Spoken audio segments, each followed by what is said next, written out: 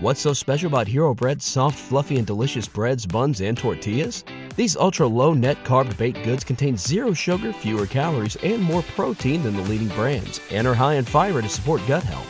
Shop now at Hero.co.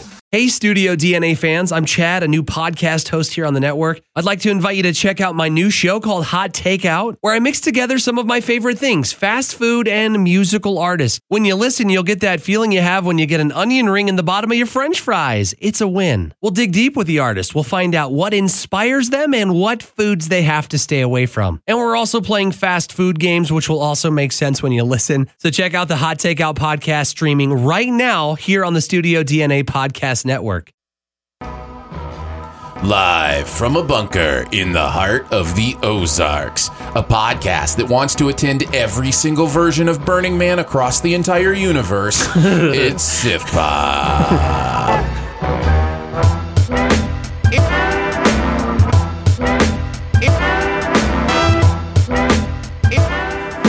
Other planets Burning Man would be awesome. Right? It looks fun. I mean, I haven't even gone to this planet's Burning Man That's yet. Right. Maybe we should start there. Yeah. Welcome to Sif Pop Weekly, streaming live. Most weekends are available to download later in your podcast feed, unless, of course, you're a patron. Bitches get perks. Patrons get those perks. Do it. I'm your host, Aaron Dicer, and without him, I would have just been solo. He's my co-host, Andrew Ormsby. No, use your anger. And each week, we'll chat about movies, television, whatever else from the pop culture universe is on our minds. How you doing, buddy? I'm well. How are you? Happy holidays, Merry Christmas, Yeah. Happy New Year, all that stuff going on here in the next couple weeks. Yes, So it's that time of year. you just came from your family Christmas? Yes, had a jolly old time. Good to Nice. see everybody. I'm full. I put on definitely some poundage. Yeah, I am fighting the battle of the holiday weight right now because I've been losing a lot of weight recently. I've You've lost been doing really good, man. 60 pounds over the last several months, Yeah. and I've been picking it up. well, I've shifted into just like, okay, let's just not gain anything by the end of January. Like that's if I can get through Yeah. the winter where you just want to, veg and be warm and put on pounds Get for a big old cup of insulation. chili just yeah. to, yeah. Yeah. If I can get through that, and then Christmas where there's baking and cookies, and my wife made Muddy Buddies today. Muddy Buddies? Well, it's the Chex with the sugar and the peanut butter, and people call it different things. Okay. Christmas crack, I think some people call it. Whatever it might be. I'm going to stick with Muddy Buddy. That seems a lot more seasonal than Yeah, Christmas probably. crack. So, which is what I get when I'm bending over to, Hey. fix the tree. I get a little Christmas crack. That's no moon. That's right. So I'm fighting the battle of that, and then New Year's we visit with friends and just like to eat. Yeah. And then the awards happen, And then you put on all that beer weight, too. Yeah, of course. Yes, all that beer I'm drinking. Yes. So by the time I get to the end of the January, if I can just be where I started, I think I'll be happy, and then I can start losing weight again. There you go. Phew. We also have one of our traditions for Christmas Eve is as a family we go out to one of those places where they cook the food in front a of restaurant? a hibachi grill type. Yes, restaurant. Yes, that's Yes. what it's called. I couldn't remember there for a second. No hibachis. Yeah, we go to hibachi every Christmas Eve for a tradition, and man, do I love the noodles at hibachi places. And so, Oh man, we have those one carbs local. just whew. We have one local called Hinode's. I don't know if that's the one you're talking about. No, we prefer Fuji's. Oh, okay. We can have the Fuji Hinode battle at some point. I will fervently die on the Hinode hill. Yeah. Hinode I'm a Hill. Fuji guy. Fuji guy. Yeah. No, so That's a good band too. the Fuji's. The Fugees. Oh, the Hinodes? I never heard of them. No, the Fugees. So I'm just trying not to gain a lot of weight, but I am trying to think about Star Wars, and that's what brings us together today, Andrew. It's beginning to feel like Star Wars is the new holiday film series. Right? Because they all come out on Christmas. I think Disney would like that. I think Disney would like that to be a thing. However, they kind of have fumbled it, right? Like, they put Solo out in the summer. Oh. So, no, I'm not giving my opinion on the movie yet. Yeah. But they put Solo out in the summer instead of the holidays, and then it just kind of became, well, maybe not, and they don't have anything scheduled next Christmas, right? Yeah. So, it'll be interesting to see what they do, but Yeah. we're going to talk Star Wars. We're also going to talk Cats. Oh, you saw Cats? So that should be interesting. You didn't see it? What was I supposed to? It was on the list, man. It was on the list. Are you serious? Yeah. Star Wars Cats in 1917. This is why we read our emails, Andrew. This is why we read our emails. That's fine. I'll talk about Cats. How about that? Cats and 1917. I've seen 1917. Yes, you have. Yeah. You have seen. I guarantee you I know what happened. Cats? No. Well, I've seen the play. I've seen the Broadway musical. Yeah. But in the email, I didn't get past the time because I was like, oh, that time's not going to work. Oh, and you had to switch the time. So I just immediately went to reply email. So yeah. Read the whole email, I think, is the lesson here for everyone. Always read the email. No, it's fine. Derp. I am in many ways thrilled for you that you didn't have to sit through Cats. So spoiler on how I felt about the movie. Yeah. So we'll get to that as well as some, of the usual stuff like our buried treasure at the end. And we'll kick it off with some Do We Care? Every single week, You Oscar. sang that one. I did, yeah. It was, the holiday coming out. Where was I? All right. Every single week. Yeah. You threw me off air. Now I can't do it. Every single week, I scour the internet to find out what is going on in the entertainment world. I pick some topics for us to discuss, and we must decide, do we care or not? Number one, this is the week of reboots. We have Power Rangers is being rebooted. It's the decade of reboots. Yeah. What are you talking about? Stephen King's Firestarter is getting rebooted. Wow. Lego is switching studios. Yeah, how do you feel about that? I don't know. I loved that everything was awesome. I loved that everything was cool and we were part of a team and we were living the dream, Yeah. But did the song get stuck inside your head is the question. Yes. Okay, good. Yeah, it's my favorite song ever. Oh my gosh, I love that song.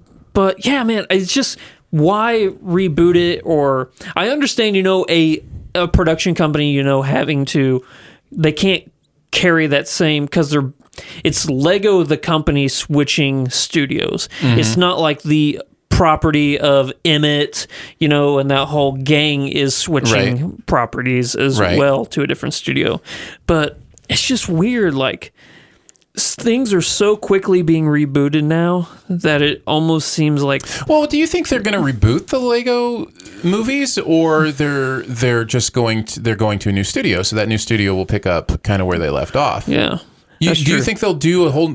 Certainly, they won't. I mean, people love Emmett and I know that gang. Like, yeah, I think they'll keep doing the same thing. I just think the Lego hit really fast and really big, and they did what every studio is going to do, which is try to cash in on it quickly. And they made like so many. You had Lego Batman, you had the Ninjago one, or so it's not surprising to me that the studio's like, well, this doesn't seem to be working because they kind of milked it so fast, Yeah, but I might be in the minority, but I think Ninjago is the only one that's not good. I think the other three are hilarious. Well, yeah, but I'm talking about returns, right? I know, yeah. But what I'm saying is I'm surprised that more people weren't like me and like, oh, a new Lego movie, and they just flocked to the theaters, Yeah.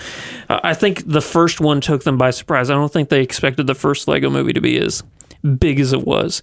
Even with a cast that size, that's another thing about the Lego movies is they get some amazing talent to be in those things. Well, I am a big fan, and part of the reason I'm a big fan is because they kind of invented their own animation style too. And it's kind of stop motion. Yeah, they kind of own this Lego animation style, and I think that's kind of cool. So I'm excited to see more. I'm glad somebody picked it up. Yeah, but yeah, Power Rangers, that's getting rebooted already too. So I thought the Power Rangers Krispy Kreme movie was fine. Yeah, Krispy Kreme presents Power Rangers.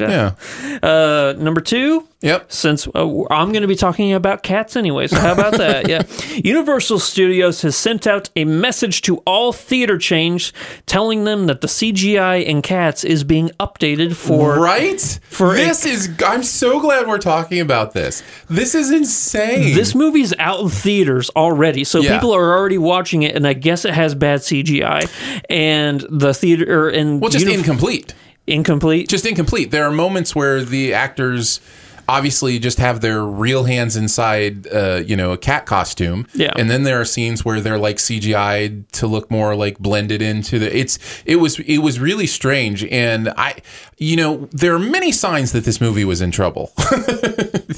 And one of them is that for award season, like nobody got screeners. Yeah. They were finishing it off. I know they sent the voters for the Golden Globe nominations like a really incomplete version. Yeah. And apparently he was working on it. Tom Hooper was working on it right up until release day, trying to get stuff finished up. So it's not surprising to me that they missed some stuff. But man, just hold off. Did you really think you were going to win some award? Like, what did you think was going to happen? That you were going to get it out and there was going to be a groundswell of, you knew you had an incomplete product. Just wait. Yeah. It's surprising to me that it seems like they're going the route of video games, because video games will release and be sold incomplete and just be patched. Right. It's like they're patching movies now. Yeah. This better not be a new precedent being set here. Little DLC for Yeah, movies. the Cats DLC, the Cat Pod DLC. Have you seen the update? They did a new update on The Rise of Skywalker. It's out this week. Oh, yeah? Fascinating. That's going to wrap it up for Dubicare. Very nice. Well, we've got plenty of movies to talk about. Let's kick it off with Star Wars. You want to talk about Star Wars? Let's start All right, Star Wars Rise of Skywalker. People keep telling me they know me. No one does. But I do.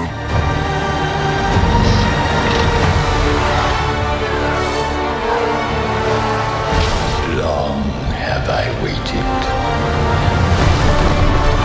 And now you're coming together.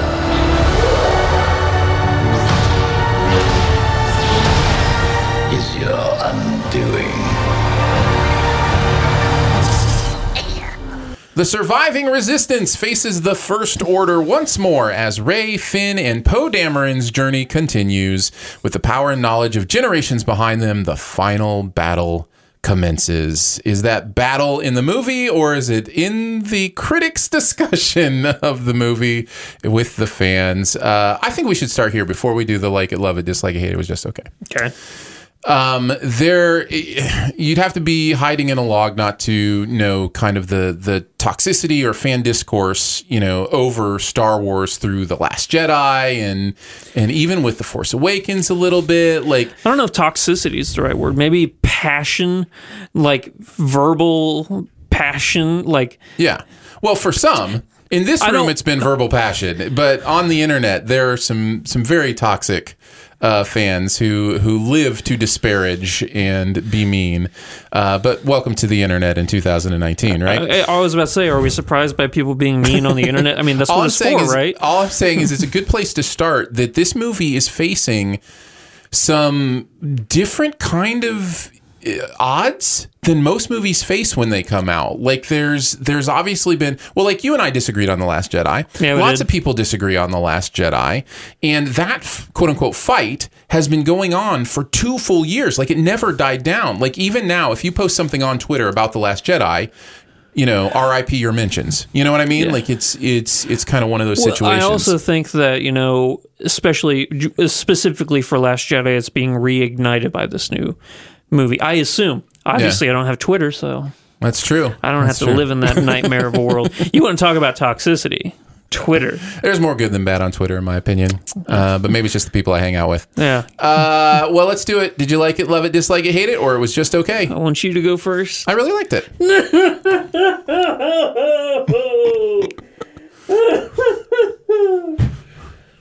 What? Oh, man.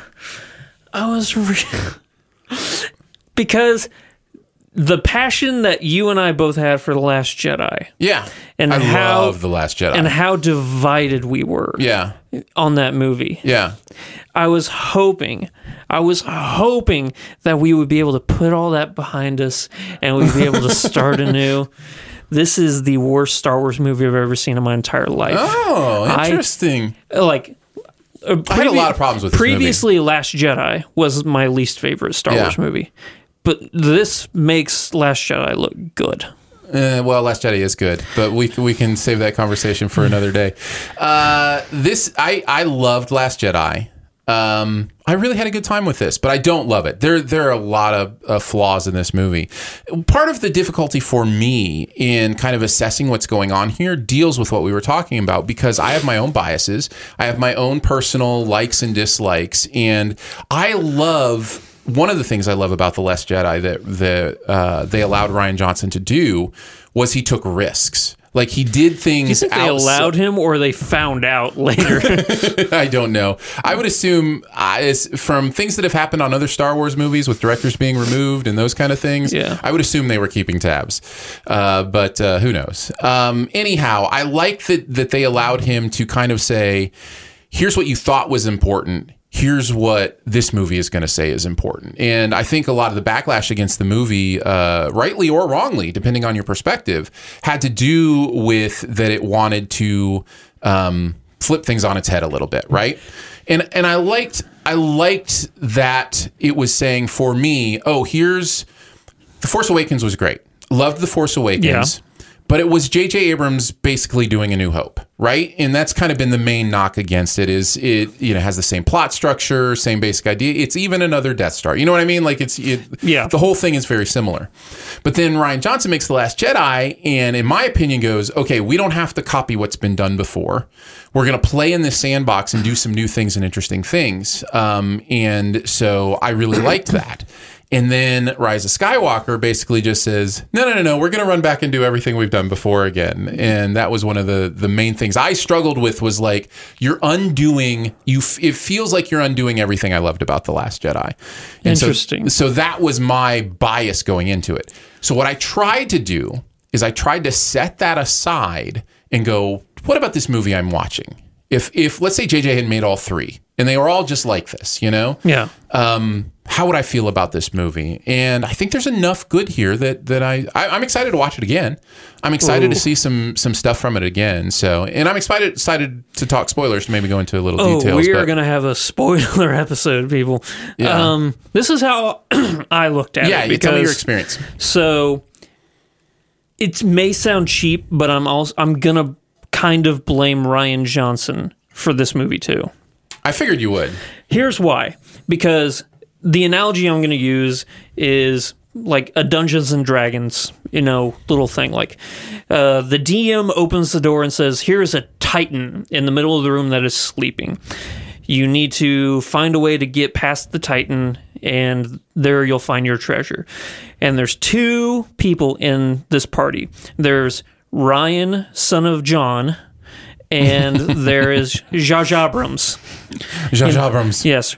Ryan, son of John, is a little rogue. Okay. And then you got Jar Jar Abrams, who is this big warrior who's like, I know what to do. We shall be sneaky and go around him. I have 3 plans, that we must follow in order to get to that treasure, and everything will be good. Mm-hmm. But then you got Ryan, son of John, who Leroy Jenkins runs right at the giant and starts poking him in the nose. And then Jar Jar Abrams is like, oh, I guess we got to deal with this now. I didn't plan on it, but yeah, now we got to deal with it. So that's how I'm looking at it. Like, J.J. Abrams, like, here's my 3-step plans for these movies. I'm not going to direct the middle one, but just so you know, this is my overall story that I have going for it. And then Rian Johnson comes in and is like, no, that's not how I want to play. And then he just totally destroys the second movie. And J.J. Abrams is trying to play catch up now because he has a deadline. He has to make a movie for it to come out in 2 years now. After originally it was Colin Trevorrow too, right? Like, yeah. So Trevorrow was supposed to do the third one. That's right. He got lucky.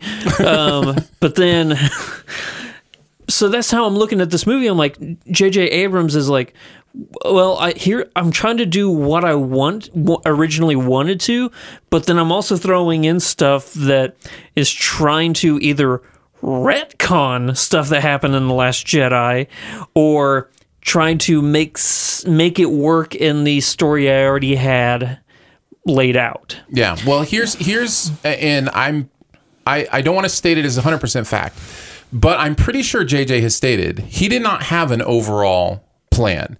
He was given one movie. He wasn't planning on doing 2 or 3 at the time. Remember that? Yeah. So he was told, here's your movie. I think the fault, and I'm not saying that you're wrong about there needing to be fault in how disparate these movies are. Like, just like, whose fault is it that there was no plan, or that there, that kind of thing? And I mean, for me, it falls on Disney. It falls on them not having a Kevin Feige to oversee it and go, here's where we're going with this. You direct this part. Yeah.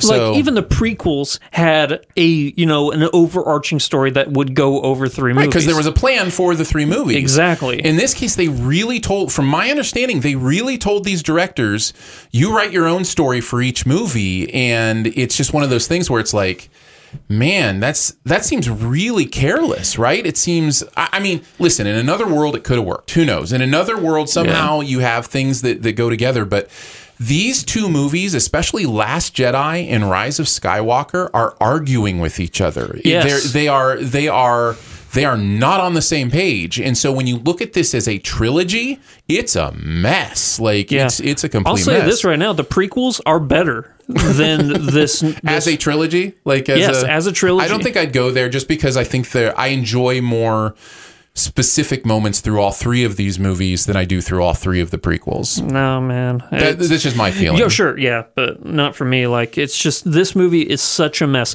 So, you like this movie. I do like it. I'm going to let you start with some pros. Okay. I don't have many? Yeah. What about Adam Driver? I thought he was incredible. Man, he was way better in Rise of Skywalker and in Last Jedi. In Last Jedi, I was like, okay, if there's one thing I like about this, is Adam Driver is just really driving this home, this character development stuff. Was that intentional? Driving it home? No, that was accidental. Okay. And then in this one, Daisy Ridley was a ray of sunshine. She was a ray of sunshine, yeah. And in this one, I'm like, yeah, it's like that passion, that the anger and ferocity that I saw him, whenever he came face to face with Luke and stuff, or how he was being tormented and like trying to conflicting with his view of Snoke and stuff. All that stuff, he never lived up to that in this for me.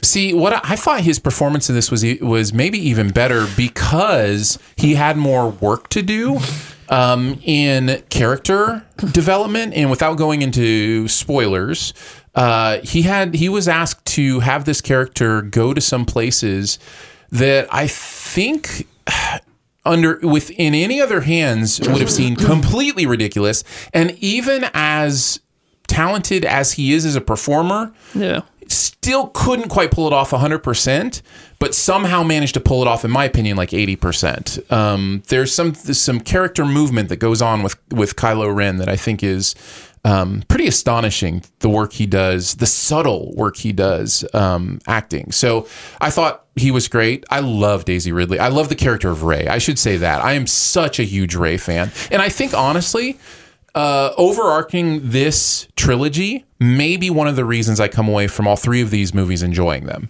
is because I love her story, I love her character, and I love who she is. She's one of my favorites. I hate Rey now. You hate her now? I hate Rey. Oh, interesting. Like, because nothing... It was okay when you didn't like the movie, Andrew, but now you're talking about my Rey, so just be careful. No, Rey became boring for me. Like, she became way too powerful with very little training. She's been training. This movie shows she's been training. Yeah. I mean, what about Luke? Luke had Yoda. Luke had Obi-Wan. Rey has Leia. No, she is too busy being a general of the Wood Rebellion. All right, agree to disagree. Oh, okay, here's a pro. I think that they handled Carrie Fisher very well in this. I do too. And I know they had said originally they weren't going to do any CG. There is CG here, obviously. And I did have that feeling where, and maybe it's my own distraction, but I had that feeling where I'm like, okay, so you took lines you knew you had her saying and then built the lines around them, which is all you can do. And it works just about as good as you could ever hope. Yeah. So So yeah, I did like that. I think it is very evident that the heart of each of these movies in the trilogy was supposed to be a different member of the original three. Yeah. I think the heart of Force Awakens was supposed to, I think this was, if they had a plan, I think this was the only plan they had. Yeah. That the heart of Force Awakens would be Han, the heart of Last Jedi would be, or the second one would be Luke, and the heart of the third one would be Leia.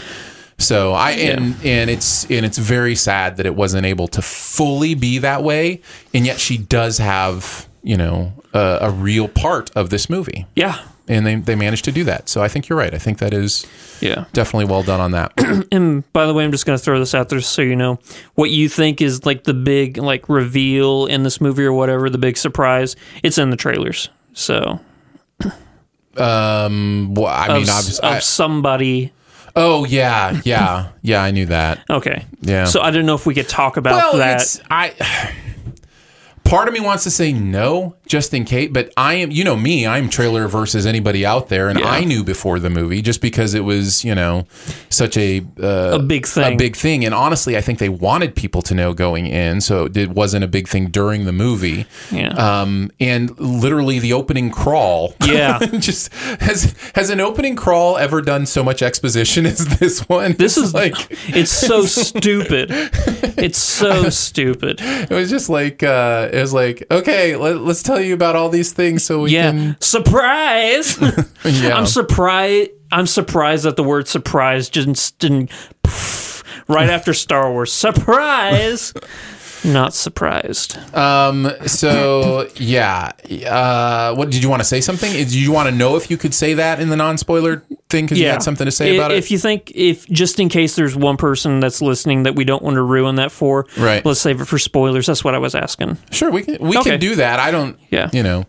There are so many unanswered questions in this movie, like story arcs that were introduced in this movie that were just thrown by the wayside or completely forgotten about by the introduced in this movie or previous movies? In this movie. Okay. I just wanted to clarify. Things are mentioned, like a character will say something like, da-da-da-da, exposition, da-da-da-da, and we need to do this, and it's never brought up again. Or, I need to tell you something, da-da-da-da, and it's never brought up again. You know? So many examples of that in this movie, and it's just shoddy writing. This is the worst written Star Wars movie ever. So bad. I need you to throw out some positives, man, because besides Leia actually working, then it's interesting. I had suspected that you weren't going to like it because it does also dabble in some things you didn't like about The Last Jedi. Yes. And so I was assuming you wouldn't like it. It is a surprise to me that you hate it more than The Last Jedi. But, yes. Because I can look at The Last Jedi for as much as I hate it, and I can just say, that's a beautifully shot movie. Mm-hmm. The scene right after Kylo Ren and Rey fight Snoke and then all the Red Guards, you know, and like the entire room is like embers burning around him. Like, man, that is beautiful. Or when Luke fights Kylo Ren, quote unquote, you know, on the planet, and they have the dust, you know, the red dust. Yeah. Like, man, this is a beautiful movie. But I think it's terribly written, and I think that movie is. Did you not feel that there were those spectacular visual moments in The Rise of Skywalker? No. I really don't. You talked about Burning Man, and I figured that would be like one example you're throwing out, and I'm like, no, that did nothing for me. There's a lightsaber fight in the water that is in my top 3 lightsaber fights of all time. I didn't care for it at all. I thought it was spectacular. I really thought it was choreographed brilliantly. This movie really picked up for me in the final 30-40 minutes. I wasn't where you were. Honestly, if I'm being completely honest, I don't know that I could hate a Star Wars movies like you have hated The Last Jedi and this one. I don't know if it's in me to be able to do that because I just love this world so much and I love these characters so much. Maybe that's the thing. I'm so passionate about it and I've seen it done so well that I have a high standard for it. And I don't want it to come across that I don't love Star Wars. Have we seen it done so well? What are you talking about when you talk about seeing it done so well? Like Star Wars done well? Yeah. okay, Empire Strikes Back, A New Hope, Return of the Jedi. But those are the OGs, right? Like Rogue One. I think Phantom Menace is a good movie. I think that all right, that's what I wanted to hear. I think that the Darth Maul, Obi-Wan, and Qui-Gon is the best lightsaber fight of all time. At the very end of that movie, I agree with that. By the way, I think I think the music makes that scene even better. The music in that, the Duel so of the Fates. Good. Is that what it's called? Duel of Fates? Duel of the Fates, I think, yeah. Great song. The pod racing is super fun. I didn't like Anakin, whatever, fine. As a kid, they should have just introduced him as Christian Haydenson or whatever his name is, and that would have been fine. We don't need to see kid, Anakin. That just makes the whole Padme thing weird, But this... Here's another problem I have with this movie is if you go back to the original trilogy, New Hope, Empire, and Return of the Jedi, it cements this core group of people, Chewie, Han, Luke, and Leia, as a family now. And in Rise of Skywalker, or in Force Awakens, we're introduced to now Leia. Or not Rey, Poe, and Finn, know? Those are our three. Yeah. And then in Last Jedi, they're all separated. Yes. And now in this one, we have to I would say purposefully and brilliantly, but continue. Yeah, but what I'm saying is for an overarching theme, now we're supposed to believe that they're all best of buds and that they've been hanging around forever. Yeah. But we were never given enough time with them together for me to just... care. Don't you think that's true in the OG too? Don't you think Luke, Leia, and Han split up for huge portions of that story? They're off doing their own things.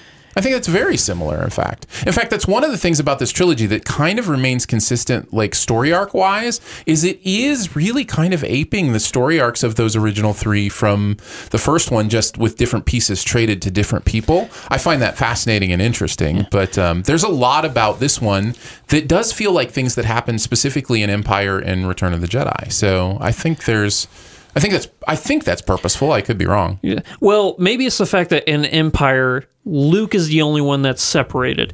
Leia and Han are together, and the emotional roller coaster that they go on at the end of Empire Strikes Back, with Han being put in the carbonite and stuff like that, and then being tortured and stuff like that, that helps cement, especially Han and Leia, as, a family group, because they're in that together. And then Luke is on the way to try and save them, Sure. In Last Jedi, every single one of them... But I mean, Han's in carbonite for, quite a bit of the movie, right? Like... I think he's only in carbonite for the very end of Empire Strikes Back. Yeah. Yeah, he's in carbonite. Luke gets his hand cut off, and then he gets a new robot hand. Yeah. Ooh. I just thought of something else I'm really mad about that I can't wait to talk about in the spoilers. This movie does something else that I absolutely hate, and it's introducing new aspects of the Force and things that the Force can do that I hate. And you might want to blame that on Ryan as well. He did it in Last Jedi for sure. It's in The Last Jedi. But I was hoping that they'd just go, no. But no, they of all the things that bother people about these movies, inventing new Force powers seems the weirdest to me, because isn't that kind of the fun? Like, why are we stuck thinking of this mysterious force as something that, we've never seen it do this, so it can't do anything else? Like, it's one of those things where that's the one. So maybe you can explain it to me. Why does it matter that all of a sudden Jedis or Force users are realizing, I can use the Force to do this thing? Because whenever I think of the Jedi, and I'm not just talking about for this movie, I'm talking about for the Star Wars universe in general. Yep, video games, books, and stuff like that, So when I think of the pinnacle that everybody thinks of, like the highest the Jedi Order or the Sith Order ever got, it's probably the prequels, right? When the Jedi Council was at its, they were at their peak and everything. If they couldn't understand or note that these powers existed, how all of a sudden can somebody like Rey or Kylo Ren, who is nowhere near a powerful Jedi as Yoda or Mace Windu or Obi-Wan, who were so powerful and knowledgeable about the Force, how are they not able to do the things that Rey and Kylo Ren are doing in this? Well, do you see what I'm saying? I think you're showing a prejudice towards nurture over nature. You got to explain that to me. So I think when you think of Jedis and their strength and their ability, there are reasons that Rey could be more powerful than any of those Jedis, and they have to do with nature versus nurture. So how much of a Jedi's power is just because of who they are, and how much of it is because of how they've been trained, right? Like, it's almost like talent versus practice. You can hear those things, like, let's say with a basketball player, very talented person, but they just didn't put the effort in, didn't practice, so they didn't get up to the same level. Somebody who didn't have a lot of talent, but man, they put the effort in, and now they're one of the best players ever. So there are two different avenues that somebody could be. I mean, Rey, my understanding of Rey is it's the nature part. It's for whatever reason, and the movies don't explain it, thankfully, because Lord knows we don't need any midichlorian conversations anymore. Doesn't really talk about why, but my understanding is that she's just, the Force is, well, they say it, the Force is strong with this one. Like, there's an idea that the Force gravitates to certain people in a stronger way than others, at least as I've understood it. Yeah. And for whatever reason, the Force is super strong with her and Kylo. And so they're able to maybe do things that others couldn't. Yeah. I think that's at least another avenue perspective to look at it from. Yeah. So maybe I'm just coming at it from like, if you haven't cemented it by now, don't introduce new things. Because if you're saying this is the end of the Skywalker trilogy, what benefit do you have of introducing things now? Oh, I can tell you the benefit, because the benefit is how it's used in the movie. I found absolutely spectacular. I hated it. I know. Well, I can tell, but I'm telling you, for a lot of us, from my perspective, it is the moment of the movie, and it is the chill bump scene. Like, it is that's cool, And that, at the end of the day, is one of the things I've loved most about watching these movies, even through the prequels, even through the ones that I didn't care for. I think Attack of the Clones is at the bottom for me, like, as far as movies that I didn't connect to. It's third worst now. So anyhow, even Attack of the Clones, I am going through it and having a good time, because it's like, that's cool. I love this world. I love the idea of these powers. I love lights. You know what I mean? Like, I'm connected to the universe building in a way that connects me to those feelings. So, it's similar to Marvel, but what's different with Marvel is I've adapted my my closeness to Marvel in my adult years. My closeness to Star Wars I adapted in my childhood years. That's hard to shake for me. Like, it brings me back to that childhood sense of awe. And so that moment that happens with that Force power, that's why it's important to introduce, because it allows the storyteller to do something new. It allows them to give you a cool new moment maybe you weren't expecting, because it's different than what we've seen before. So that's why they use it. That doesn't solve the problem of whether or not it should be used. And your perspective is, we should lock off the Force powers at a certain point and quit adding new ones. Yeah. My opinion is the opposite. Keep doing cool, creative new things, because I think that's cool. So, I think it's just two different perspectives on how the Force is used. I don't want this to come across that I don't love Star Wars. Yeah, because it does kind of come across that you don't love Star Wars anymore. So, you may have to wrestle with that. I don't like this new iteration of Star Wars. Right. Like, I liked Force Awakens. I didn't love Force Awakens. I really liked Force Awakens. Hated Last Jedi, and I hated Rise of Skywalker. I really liked... I loved Force Awakens. Really loved Last Jedi.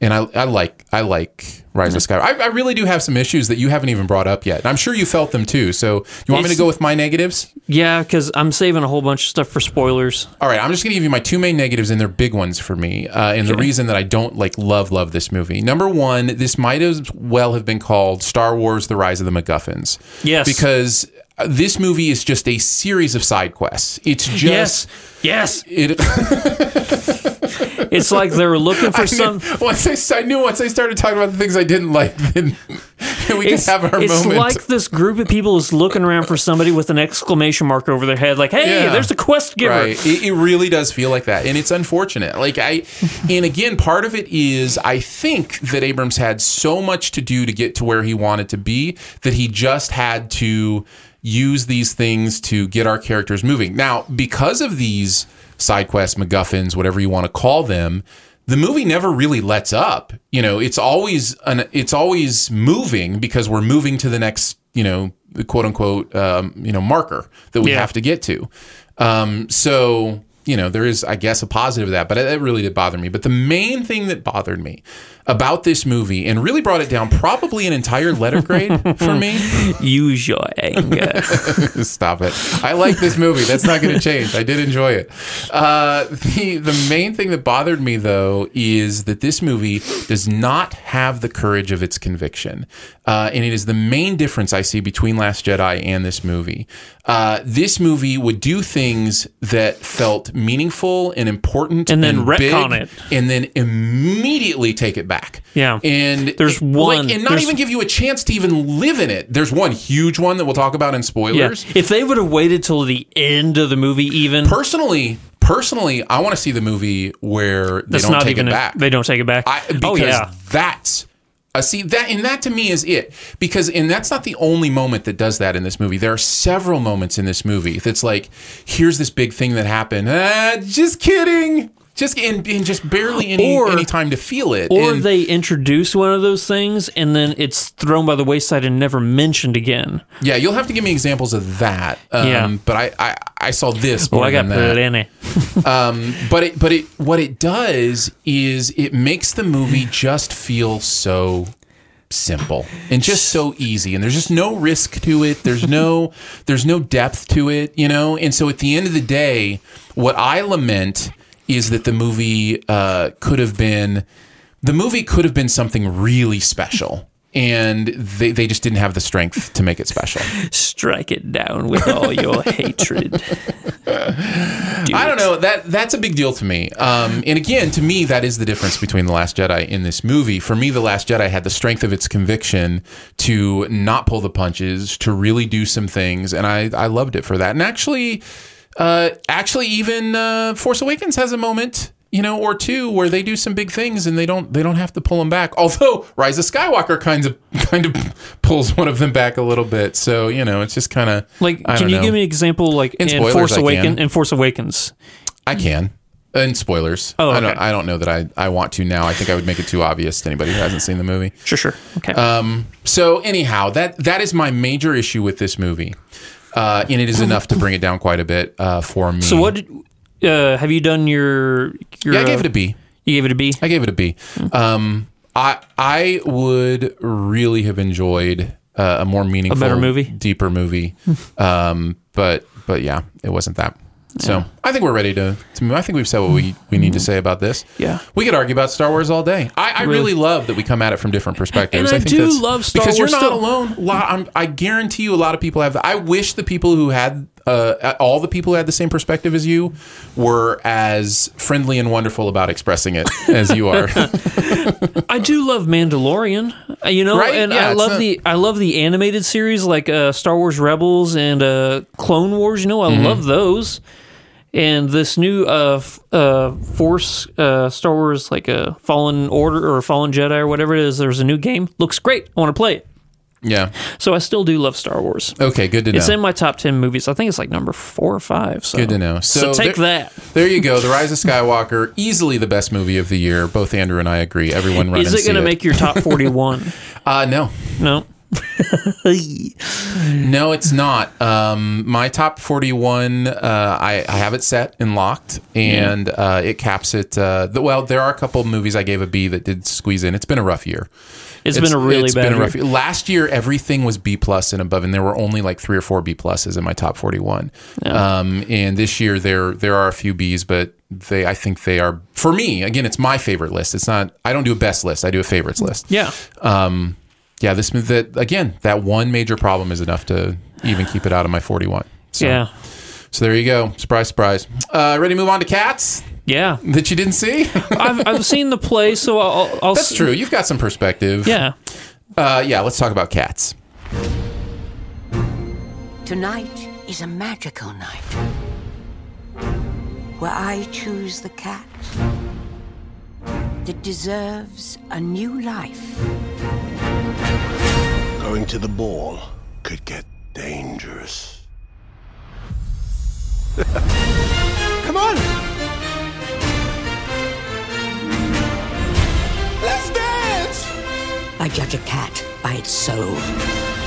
I've got plenty of soul. Spotlight. And a drum roll, please. A tribe of cats must decide yearly which one will ascend to the Heaviside layer and come back to a new life. Okay. Description of Cats, if that's what it's about. I didn't get any of that watching the movie. It has been interesting to see the reaction to the film representation of the hit Broadway play, longest running play on Broadway of all time. Yeah. One of the most successful, Andrew Lloyd Webber's Cats, because people have lost their minds at how horrible and silly this whole endeavor has been. Yeah. You didn't see it. No. I did. I think Tom Hooper's a furry now. I think that's what's going on. You know, it was uncomfortable to me how sensual and I would even say sexual a lot of the scenes in this movie are. Yeah. It was fascinating. It was also just like a drug trip of a movie, and I know that the stage play is like this. But when you're doing a stage play, you have hindrances, right? You give the benefit of the doubt. You can't Right. actually have real cats. Right? Yeah. And so in a film, when you have the ability to use digital effects Yeah. and you kind of halfway it, where it's still obviously people, but you make their ears and tails move in interesting ways. Yeah. Like that just, I don't know. I'm trying to decide if I would have loved this better if they were actually fully digitally, animated cats. And the answer is no. I don't think this is a good property. Did you enjoy the play when you saw it? Oh no. Okay, yeah. It just doesn't. I don't like Andrew Lloyd Webber, so. Yeah, I like And Phantom. I don't like musicals. That is true. You're already dealing with a stacked deck. Yeah. I do like Phantom. I do like Evita. But man, I don't like this. How, at least how's the singing in this? Jennifer Hudson is amazing. Okay. Memories, which I think this musical has two good songs. I think it has Memories, which is high quality, great stuff, and Jennifer Hudson absolutely belts it and nails it. And it's the only part of this movie where I was like, okay, maybe this is a worthwhile, 30 seconds of film. Man, this is just unsettling to look at. Yeah. And it's not only unsettling to look at, it's boring. This movie is so boring. There's no plot to it. There's no structure. It's just a talent show for cats, and they'll just step up and introduce themselves and then do a tap dance number, or step up and introduce themselves and do a magic act, or it was just I did not have a good time at all with this. I was very much bored. My wife is still waiting to forgive me for taking her to this one. So, did you see what? No, you're not on Twitter. Did you? She said on our car ride home, she said, "We live way too sober a lifestyle to enjoy this movie." You think that if you took some edibles before you went and saw and then this, somebody commented afterwards, like he said, "Nope, I've tried it the other way. Still awful." That's awesome. So yeah, this is. I mean. You could go into details about how ridiculous and silly it is, but I think you get it just by, looking at the stills and watching the trailer, and, there's nothing special about it to make it, work with as crazy and ridiculous as it is. The way I look at it is, say hypothetically Lion King was a Broadway play first before it was a Disney movie. Right. And then they went and they made the animated version, Mm-hmm. Afterwards, you're like, yeah, that's how you're supposed to do it. If they made Lion King like this, where it's people dressed as lions kind of CGI'd, it would be awful. Yeah. Because if you want to talk about Uncanny Valley and how we're supposed to recognize certain facial features and how things are supposed to proportionately line up for us to go, that's real or that's fake, I think this is the worst possible route you could have possibly taken to do a movie. So I'm going to agree and disagree with you. But hey, they're going to make it up in a couple weeks whenever Cats 2.0 is released in theaters. Yeah. I'm going to agree and disagree with you. I'm going to agree with you that it is off-putting. What I'm going to disagree with is I think if there were a better story here, you could almost make it work. Because at the end of the day... You're saying almost. Well, you're still not giving it enough credit to say it's good. Correct. That's why could be good. Could be good, I should say. Correct. That's why I'm agreeing and kind of disagreeing with you. The problem with this movie isn't just how ridiculous it looks. The problem with this property, I should say, not just movie, is the story makes there's nothing to it. It's a bad story. The property itself is bad. I don't understand how this was a hit Broadway play. I don't get it. I'm wondering now if the actual reason this was so interesting or a Broadway hit is because of the people dressed as cats thing. Like if that was... Because it's certainly not in this, and maybe the song Memories. Again, that is the only thing I can think of that would stick with people. The Mr. Mistopheles song is the other one I think is a decent song. This is the Idris Elba one, right? No. That's... It's full chorus, but it's the magic, never was there ever a cat so clever as Never ever the was magical there ever a cat so clever. Mr. Mistopheles. I think that's pretty fun. The only thing I can say that could have been better in this movie is if it had found its tone to make fun of how ridiculous it is itself. The problem is when it wants to take itself seriously, it can't. Yeah.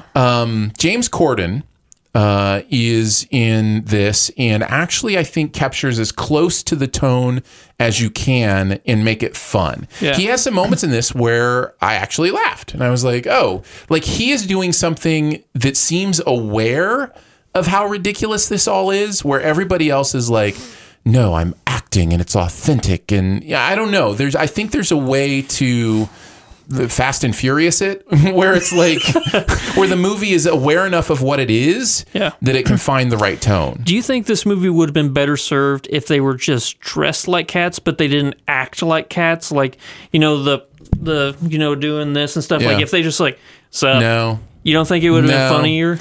No, I mean, maybe. I mean, and actually that's kind of part of what Corden does at a couple is he points. Just humans it? He humans it a little bit. Yeah. And so, but no, I just don't know that there's anything that could have saved this. It is that bad. So you dodged a bullet there, buddy. Yeah. You dodged a bullet. Thank you, Chris. Hey, that's my Christmas miracle. Is only reading halfway through the email before I'm like, nice. I got to respond. Nice. We can move on unless you have any other questions that you weren't. We're not doing a spoiler episode on Cats, by the way. No. It's, I think it's all out there. All right, let's move on to our final review. Before we do, though, thank you to our Sif Pop members. You have made this show possible, both the audio and video version. We were talking in the video pre-show, which you can watch the show live on YouTube every weekend. We're going to try to record Sunday afternoons at 1 p.m. Central. So if you're around, you can view us then. But we were talking a little bit about the fact that we're going to upgrade one of the cameras has a blurry spot in it. That one. It's an audio podcast, Andrew. Nobody can see you point. Tell that to YouTube. So we are going to upgrade the camera, and the reason we can do that is because of amazing Sif Pop members who say, you know what, here's $3 a month to support what you guys do, and thank you for that. We hear from people who say they love the content, and it's just a nice way to kind of keep it going. So we really do appreciate it. You won't have to be Bigfooted anymore. That's right. Always being blurry. That's right. You can go to patreon.com/SifPop to check out all the levels and the different perks that come with it. And again, thank you so much for being a Sif Pop member. That's patreon.com/SifPop. All right, let's talk about 1917. In your own time, gentlemen. Must be something big if the General's here. You have a brother in the 2nd Battalion. Yes, sir. They're walking into a trap. Your orders are to deliver a message calling off tomorrow morning's attack. If you fail, it will be a massacre. We've got orders to cross here. That is the German front line. If we're not clever about this, no one will get to your brother. I will. Two British soldiers embark on a dangerous mission to save 1,600 men from certain doom during World War I. Andrew, we've talked about this a little bit already. Yeah. So we don't have to go necessarily too much into detail, but I did want to kind of check in and see how it's sitting with you and where you kind of feel this movie is. Did you like it, love it, dislike it, hate it, or was it just okay? Love it. #1 movie of the year. And there you go. All right. Well, moving on. Yeah. What'd you think? I know you really liked it, but I don't think it was your #1. I really enjoyed it. I know exactly where it lands on my top 41, but no spoilers. We're going to wait till that's released on Sif Pop to let you know. I will say it is in the upper half for sure. Yeah. It is intense. It is beautiful. It is very beautiful. Technically, it's an achievement.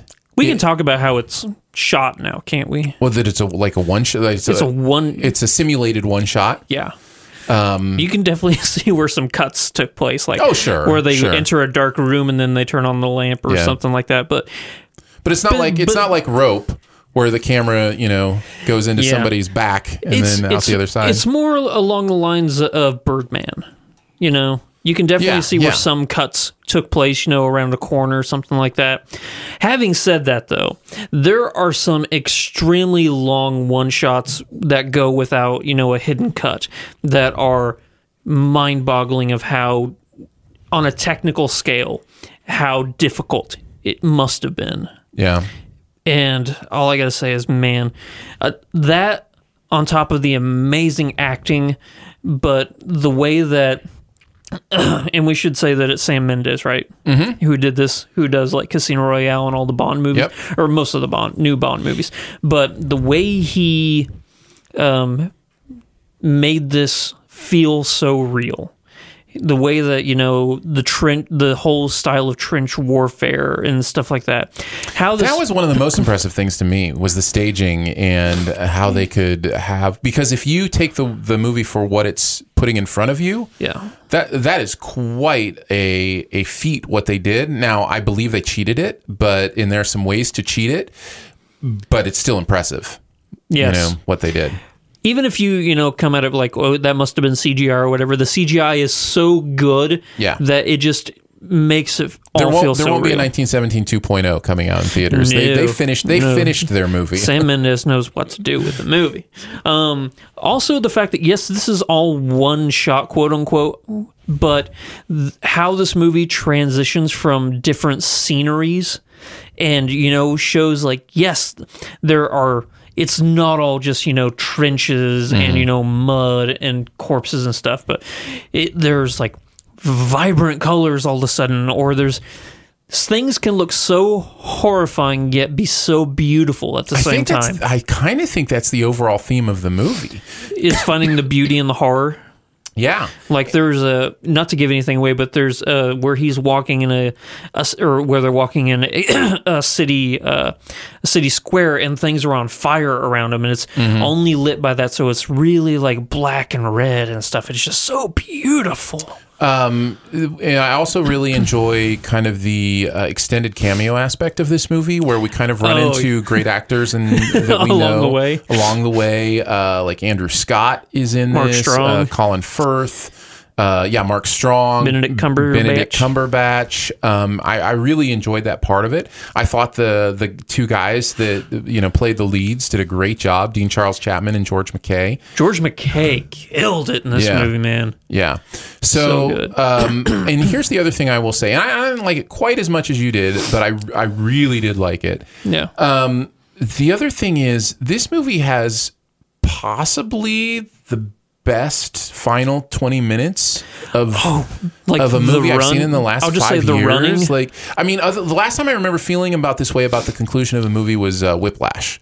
Is the last time I felt this way, where it was like that movie just owned me for the last 20 minutes. Yeah. And this movie does. And I was really impressed with the filmmaking. And a lot of what happens before those 20 minutes is the reason that this 20 minutes owns you. But yeah, I really think it was impressive.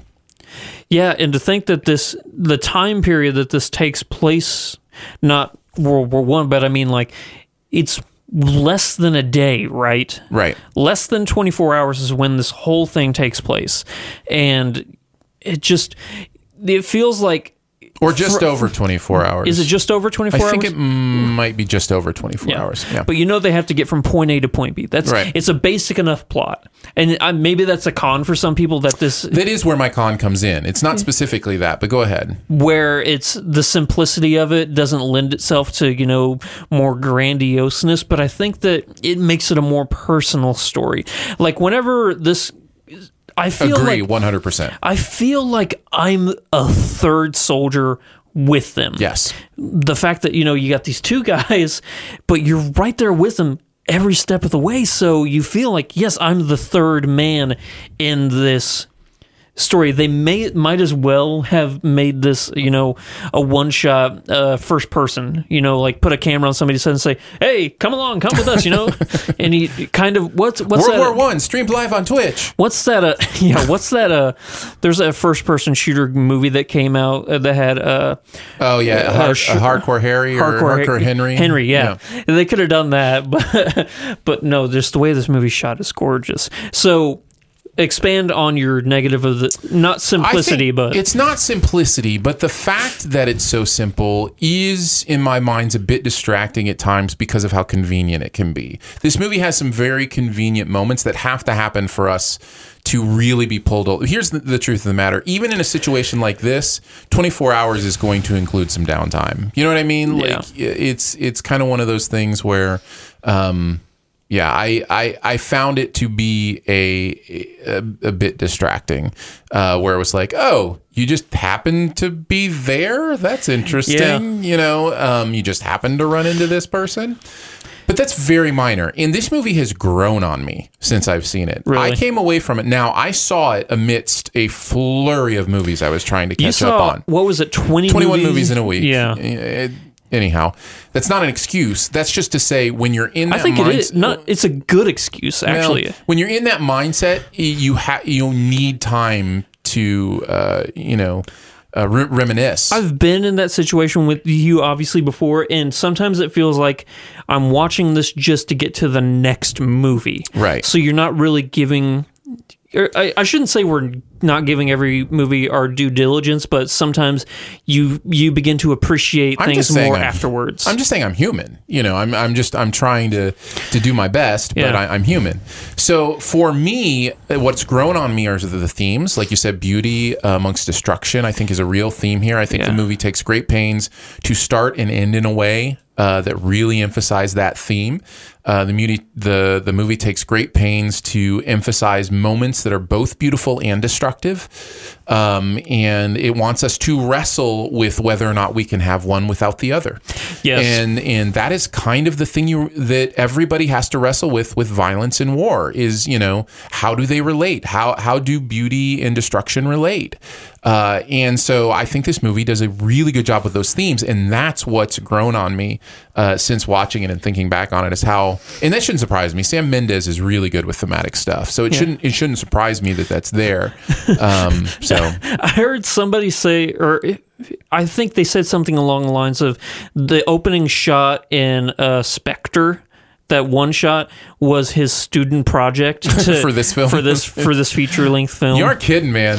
Yeah, we said it when it came out. Yeah, like, as much as we didn't love that movie, that opening scene is just bonkers cool. Yeah, it's great. Oh, you touched on cameos, extended cameos. They're really a little more than cameos, but I want to emphasize though that it doesn't feel like they're throwing out these big name actors just to be like, hey, look who we got. It feels like everybody, was used properly. Totally agree. It didn't feel like because sometimes the word cameo can have like a negative connotation to it, like, oh, look who we got for this movie. They're not really serving any purpose. I think that every single one in this movie serves some purpose that, pushed the story forward. Absolutely. Totally agree. Man, I love this movie so much. Yeah, definite recommend. It's, like I said, it's my number one movie of the year. And I think see it in a biggest screen as you possibly can. It's gorgeous. I can't even imagine, because, go full IMAX if you can. Full IMAX, because I bet the sound design for this is just out of this world. Yeah. No, it's good stuff. Yeah. Huge recommend from both of us. You ready to move on to our buried treasure for the week, Mr. Andrew? Are we not going to do the Sith Sword? Oh, you know what? We should have done that right after Star Wars. We don't have to. No. You had mentioned, you had emailed me and said, hey, we need to update our Sith Sword for Star Wars. And immediately in my brain, I'm thinking, man, I don't know that we can anymore. I don't know how two people who have such disparate views on Last Jedi and now Rise of Skywalker as well, although I'm closer to you on that, even though you've gone down even a little more. I think I'm closer to you. Can you give us a quick rundown of where we stand with the Sith Sword? Do you have it pulled up? I don't have it pulled up in front of me. I will do that, but why don't you? I mean, obviously, you've kind of already spoiled you would have it at the bottom. You think Rise of Skywalker is the worst movie? Yeah, I guess if I were to just going off memory here, so forgive me if I forget anything. It would go from worst to first. It would be Rise of Skywalker, Last Jedi, Attack of the Clones, then Revenge of the Sith. Then probably would I put I guess I would put Phantom Menace there, even though I like it. Then Rogue One, A New Hope, Return of the Jedi, and then Empire Strikes Back. I think I mentioned them all. Yeah, I mean, it's possible. I actually don't have our official Sith Sword in front of me. Yeah. If somebody wants to let us know what episode that was in, I can go look it up, and we can talk about it at a later date. But for me, of the 9, you did more. You did Rogue One and Solo in there. So 11. Oh, Solo would be the 4th worst one. Yeah. Are those the only 2 outside of the Skywalker trilogy? Yeah. Okay. Rogue One and Solo. So there's 11 movies, I guess? Yeah, I would have Attack of the Clones at the bottom. Yeah, I get it. It's a terrible movie. Then Phantom Menace. Oh man. Then, then I would have. I'm gonna go with. Man, I don't know that I can do this off the top of my head. So Solo. Yeah, probably Revenge of the Sith. Probably Solo next, then Revenge of the Sith, which I like more than most people. Then I would You've got all the prequels done. Yeah, that's true, and I've got Solo done. Yep. Then I would have Return of the Jedi. Okay. Then I would have Rogue One. Okay. Then I would have. Now you just have the other 3. Then I would have. The Rise of Skywalker. Oh yeah, those garbage movies. I forgot about them. No. I already blanked them out. I already blanked them out in my head. I might put Rogue One and Return of the Jedi above Rise of Skywalker. Those are all right around the same place for me. And then I would have A New Hope, Force Awakens, Empire, and Last Jedi would be number 1. So that would be mine. So the fact that you have Last Jedi at 10 and I have it at 1, it makes for a very difficult Sith Sword. Yeah. So fair enough. All right, let's move on to our buried treasure for the week. What do you got, my friend? I'm going to go with an old movie that came out back in 1963, but I just rewatched it and it still holds up. I'm going to go with the classic film Jason and the Argonauts. Oh, going old school. Man, I love this movie. This is my dad's favorite movie ever, and that's why I just recently rewatched it, because I bought it for him for Christmas on Apple TV, and I share my Apple TV with the whole family, so I'm like, you know what, I'm going to rewatch that. Man, that movie holds up. It is good. The stop motion clay animation that they do back in the day, man, it's fascinating. Harryhausen did this, right? I believe, yeah. And I mean, that guy was the master, you know. Talos is still one of the coolest moments in that entire movie. This when he turns his head and Hercules is like, oh snap. It's a fascinating story. It's like all those movies that came out back in the 60s, this. You had the original Clash of the Titans. You had the Sinbad, movies. All those movies were just so fun, because they really leaned into the mythology and they just owned it. They didn't try and do like all crazy CGI, you know, just to make a story, you know, like, hey, we're just going to take this cool person from mythology and this cool person from mythology. They really, you know, tried to appreciate and honor it. And I will say this, the best thing about this movie is the score. Like the brass soundtrack, like just how powerful and just, it makes you want to get up and like work out or something. It's great. I need to put that on in the morning then. Yeah. Man, Nice. This movie is so fun. If you've never seen this movie, I can't recommend it enough. Even today, it'll hold up. Very nice. Jason and the Argonauts. Good choice. I'm watching TV again, Andrew. Are you now? It's been a while. I watched the 3rd season, I think, of Marvelous Mrs. Maisel on Amazon Prime. Man, I love this show. I gave up on it like 4 episodes in. What was it that didn't? I mean, was there just nothing that drew you in? It's a fascinating story, you know, about, you know, a period piece about a female comic and stuff like that. But maybe it's just something about this particular time period, this 40s, 50s, because I fell into the same, you know, problem with like Mad Men. Like I don't get that time period. Like it just is weird for me. So there's something about it. I think, especially New York, that time period, you know. Everybody's got to talk like this. We're on the radio. I think Rachel Brosnahan is doing incredible work here. One of the things that surprises me the most about this show is how good the stand-up comedy she's doing is. And I'm not saying it's like next level great, but what I am saying is it doesn't for the time. Well, what I am saying is it doesn't fall into the Studio 60 at the Sunset Strip or 30 Rock trap of like the stuff that's supposed to be, you know, great stuff on TV. Yeah. You can tell wasn't written by a great sketch comedian. You know what I mean? Like the stand-up here feels really good. Now, it does feel a little too polished to be actual. Like she goes on and riffs impromptu these incredible runs. Like when she gets angry, time. she angry rants. And It's just perfectly written and everything. So there is that. But I want that because it's fun. It's kind of the Sorkin thing. It's like, I know people don't talk like that, but I love it. You know, like bring it on. So I really enjoy that. Tony Shalhoub is so fun in this series. They added He's just an angry man. They added Zachary Levi last year, and he is so much fun. Kevin Pollak, who is also one of my favorites in this as well. So I have a great time with this show. I love also that actual real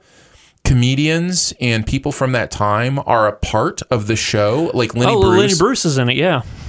And then there are others like Moms Mabley was in this, you know, last season. Yeah. And what's fascinating for me is especially the Lenny Bruce stuff, is based on actual appearances he had on certain shows. Oh, I didn't know that. And so you can go look up the original and compare it, and it's kind of astonishing how well they represent what he was doing and those kind of things. So I don't know. It's a fascinating show to me. I enjoy it. I have a great time. Wait, does this take place in New York or San Francisco? You know what? I'm such not a city boy that I thought it was New York. Yeah, it's Upper West Side. It's New York Upper West Side. I thought Lenny Bruce was from San Francisco. Well, you know, they're comics. They travel all around. Sure. So you can't be a stand-up comic and not hit New York every once in a while. Fair enough.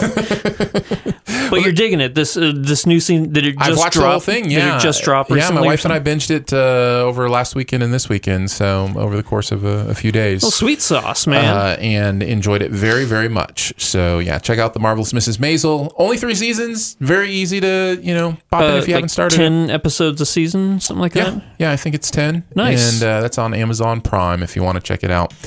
Well, there you go. We did it, man. Well, you did it. I did 2/3 of it. We have survived the wars of the stars. Yeah. We are the stars, and we are at war. A long time ago in a galaxy far, far, far away. A long time ago on a podcast far, far away. Yeah.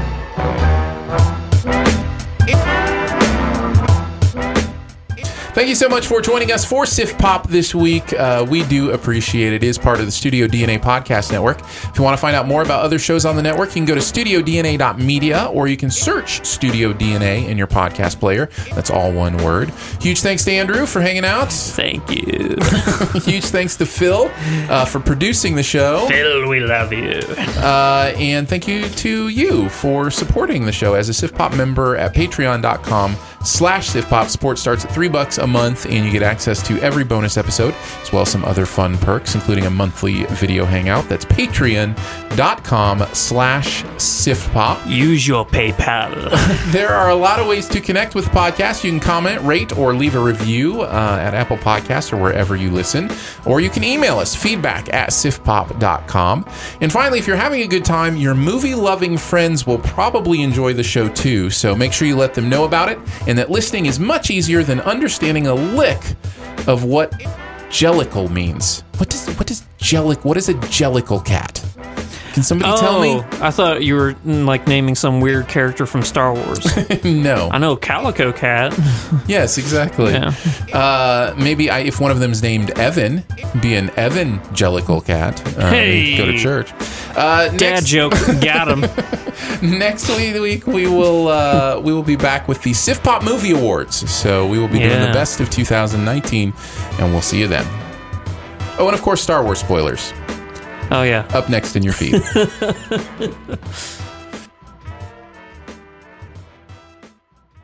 Every year, one thing is always predictable. Postage costs go up. Stamps.com gives you crazy discounts for up to 89% off USPS and UPS services, so your business will barely notice the change. Stamps.com has been indispensable for over 1 million businesses just like yours. It's like your own personal post office. No lines, no traffic, no waiting. Sign up with promo code PROGRAM for a 4-week trial, plus free postage and a free digital scale. No long-term commitments or contracts. That's Stamps.com, code PROGRAM.